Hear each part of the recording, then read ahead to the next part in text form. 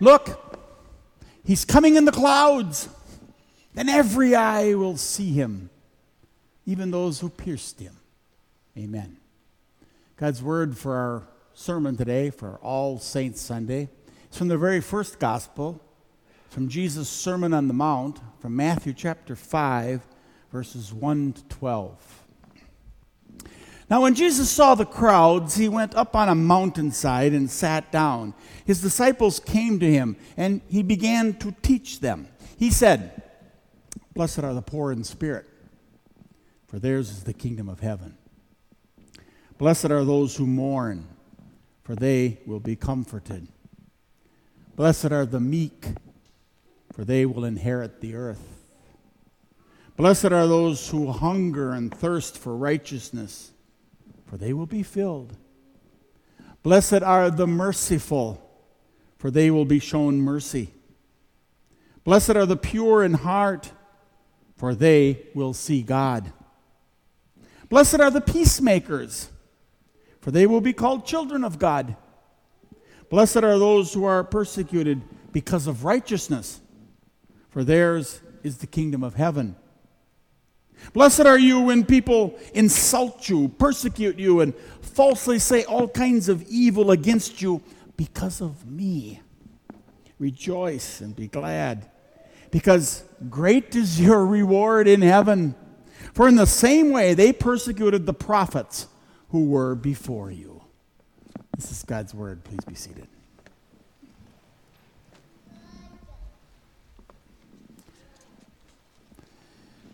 My dear fellow believers in Jesus, dear fellow saints of God,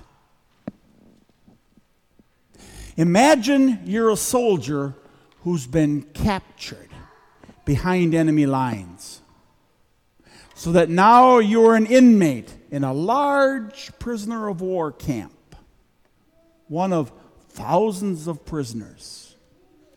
Well, the prison camp functions like a little city.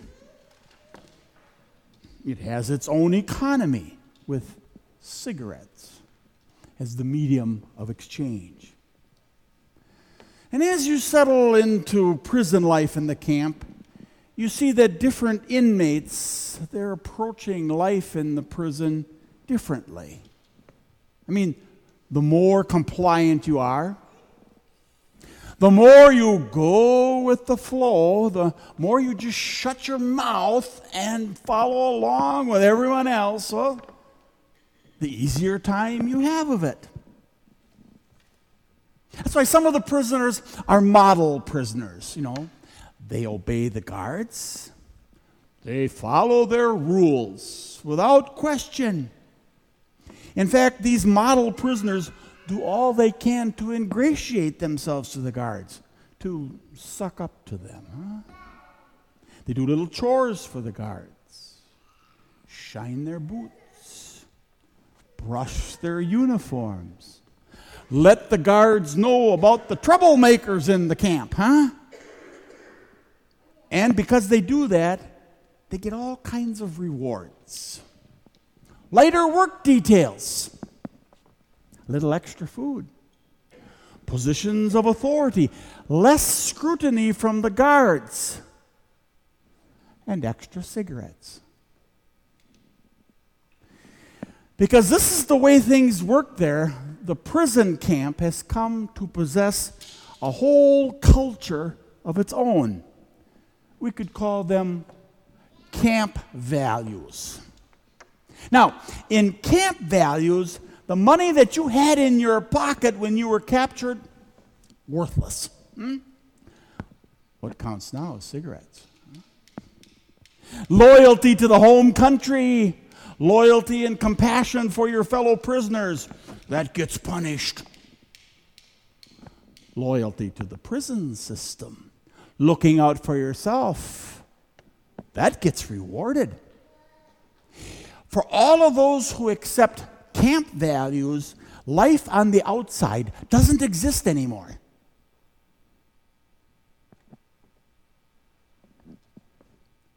Do you get the picture? Do you see how this describes us Christians? living in a world that's a lot like a prison camp with camp values. Camp values take our scripture text for the day, flip it on its end. They make it sound like this. Blessed are those who boast and brag about all they can do. They're proud of themselves. Blessed are the pushy and the arrogant, for everyone gets out of their way. Blessed are those who put themselves first. They get what they want. And more cigarettes.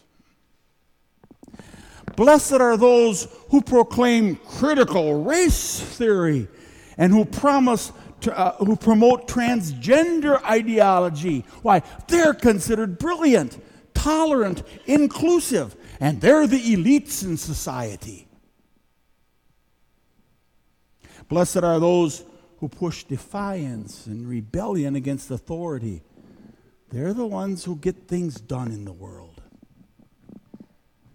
Blessed are the impure in heart, those who parade their immorality before the world on reality TV shows and out there in the social media. Why? We owe them a huge debt of gratitude. Blessed are you when the world sees you as no threat at all, when you simply go along to get along. Rejoice and be glad, for great is your reward, right here, right now. The prisoners, the inmates, that's you and that's me, the disciples of Jesus of Nazareth. Oh, we're prisoners because we're trapped in a world that's not our home, breathing a culture that's not our culture, and exposed to values that are not our values. We're prisoners because we're living in a sort of bizarro world where everything is upside down and it's contrary to the way our God says He wants it to be in His Word. And so in our world, evil is called good, and good is called evil, and no good deed ever goes unpunished. Marriage between two men? That's thought to be the normal way people live. Marriage between two women? That's considered okay, right? Living together before marriage, shacking up, right? That's the normal way people date these days, right? Boasting and bragging about all your accomplishments. That's the norm in life. Using profanities, curse words, saying whatever you think, whatever comes into your head, that's considered freedom of speech. And taking advantage of a situation to push yourself forward, that's simply how society functions. Now, if you doubt that these are the values of this world, and we don't, right? But if you doubt that these are the values of the prison camp, look what happened when somebody came into the world who taught differently, somebody who lived differently, and somebody who treated other people differently. Think about it. Who was more poor in spirit than our Lord Jesus Christ? Who mourned more the damage that sin has done than the Lord Jesus Christ? Who was more meek, more merciful, more hungry and thirsting after righteousness than the Lord Jesus Christ? And who cared less about what those in power thought about him than the Lord Jesus Christ? But he had all the time in the world for the guilt-ridden and for the sad, the diseased people, and the social outcasts, the down-and-out people of society. And who was more of a peacemaker with God and a peacemaker with fellow human beings than our Lord Jesus Christ? But unlike the scene in Cool Hand Luke, with Christ there was no failure to communicate. Oh, no. Jesus spoke the truth, and he spoke it clearly. He told the people that the ones on top, the elitists, the scribes and the Pharisees, the religious experts, he told them that they were closer to hell than the hookers and the prostitutes. He told the people that all their religiosity, all their rule keeping, all their man-made righteousness, that was all worthless. And what they really needed was forgiveness for all their sins. He told people he was the promised Messiah, the Savior of the world, and that included Gentiles just as much as the Jews. He told the people to get their hearts clean with God's gospel here on the inside for a genuineness there, and that the outside would take care of itself. He told the people they had to eat his flesh and drink his blood, which simply means they had to make him the center of their universe and their center for living if they ever wanted to get any kind of meaning out of life. Oh, Jesus turned life in the prison camp upside down with this truth. And what did it get him? You know the story, don't you? The prison guards had no choice. They had to come down on him. And come down on him they did. And they came down on him hard, huh? They arrested him. They put him on trial. And they found him guilty. They spit on him. They whipped him. They beat him. Yeah, they crucified him. And they made sure that he was dead. And then they buried him into a tomb. And they thought, that's the end of that. That's the way this Jesus wanted to play the game? Well, that's what he gets. Blessed are the meek. Indeed. Thank goodness we got rid of him. Except they didn't. They didn't get rid of him. Jesus' death wasn't the end of him. Oh no, on the third day in the grave, he came back to life and appeared to his disciples. He burst out of that death prison and he showed himself alive to his disciples, and then after 40 days ascended back into heaven, where he now fills the whole universe. And Jesus now rules this whole universe for the sake of his precious gospel. In fact, right now, Jesus is gathering his forces. Jesus is preparing for his own D-Day. And on that day, some call it the last day or Judgment Day, huh? Jesus is going to appear in the clouds, and every eye will see him. And the graves of all people, of all time, will open up. And dead bodies will come back to life. And every single individual who's ever lived will stand before the King of Kings and the Lord of Lords. On that day, the tormentors of Jesus and the tormentors of God's people will find out that their world has been turned upside down. And they'll be running for their lives, for this world has suddenly become too small for them. And the barbed wire will come down, and the world will disappear with a roar, and prison camp values and prison camp culture will just be a fading memory as Bizarro World comes to an end. For on Judgment Day, we Christian saints will be back on the outside, where we belong.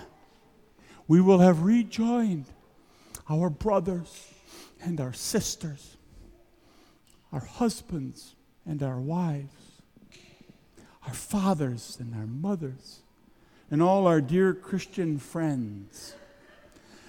We'll join the saints triumphant, all of those who have already broken out of the prison camp, and they're on the outside right now just waiting for us.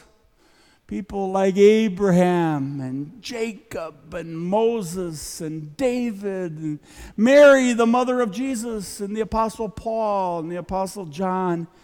And we'll gather together with those Christians who were eaten by the lions and those Christians who were burned at the stake and those Christians who died with the love of Jesus in their hearts and the love of Jesus on their lips. And all of God's people of all time will be together forever. It will be a tremendous day of victory and a wonderful eternity of joy when that happens. That's because instead of a camp, there will be a kingdom. And instead of camp values, there will be kingdom values. And instead of camp life, there will be kingdom life. And it'll be forever and ever with our God. Treachery, intimidation, selfishness, perversion, that will be banished from kingdom life forever. This will be a world where good is not called evil, and evil is not called good, but rather this will be a world where good is called good, and where everybody knows that cigarettes aren't the purpose of life. They're just cigarettes, huh? And this will be a world where everyone knows that the one who dies with the most toys, he doesn't win, he's just dead. And this will be a world where the one who wins the rat race, he isn't the winner, he's just a rat. Above all else, this kingdom, heaven, this will be a kingdom where we won't have to elbow our way in by shoving somebody else aside. Heaven will be a world where we don't climb to the top by stepping on someone else. It'll be a world where you don't have to spend all your time looking out for old number one. A world where you don't have to prove that you belong, for Jesus has already earned this life for us, free of charge, before we ever appeared on the scene. See, he won it all for us with his perfect life in our place, and then his innocent death in our place. And his resurrection from the dead proves that it is ours forever. Yeah, we will belong in heaven because our Jesus gives us free admission there. Does it all by his grace, huh? It's his gift to us, his gift to you and to me and to all believers. And so Jesus says, "Fear not, little flock. It is the Father's good pleasure to give you the kingdom." Oh, remember this truth. Yeah, remember it always, but especially remember it on this All Saints Sunday. Blessed are the prisoners. Now, if all this is true, and if Judgment Day and the kingdom, if they're on the way, and if Jesus really has won a place for us in heaven, and it's all there, just waiting for us, and if we know that our heroes from the past, our loved ones who believed in Jesus, if we know that they're already there, and if the time is drawing closer and closer for our weeping to turn to dancing and our fears to turn to joy, and if that day is coming soon, and we can even notice that the guards in the prison camp, they look a little nervous once in a while, huh? If all this is true, and it most certainly is, wouldn't that make all the difference in the world for us right now and how we live? Because if we know that Jesus' return is sure and certain and it's coming soon, then wouldn't we live our daily lives with this eternity in mind? Then wouldn't we live every day knowing how foolish it is to make this life the be-all and the end-all for everything? Then wouldn't we live every day rejoicing in the fact that heaven is ours right now and eternity is just around the corner? Oh yes, blessed are the prisoners. For if we believe that Bible truth, and we do, no matter what kind of work detail we happen to pull now in the present, no matter what kind of abuse the prison guards out there heap on us in this life, and no matter what the prison camp tries to shove under our noses as something to accept, every so often the guards will notice that there's a little smirk on our faces, a smirk that nothing they do or the prison camp can ever do to wipe away. In fact, every so often, And especially on days like today, All Saints Sunday, the prison guards are going to catch us singing. Amen. Please stand.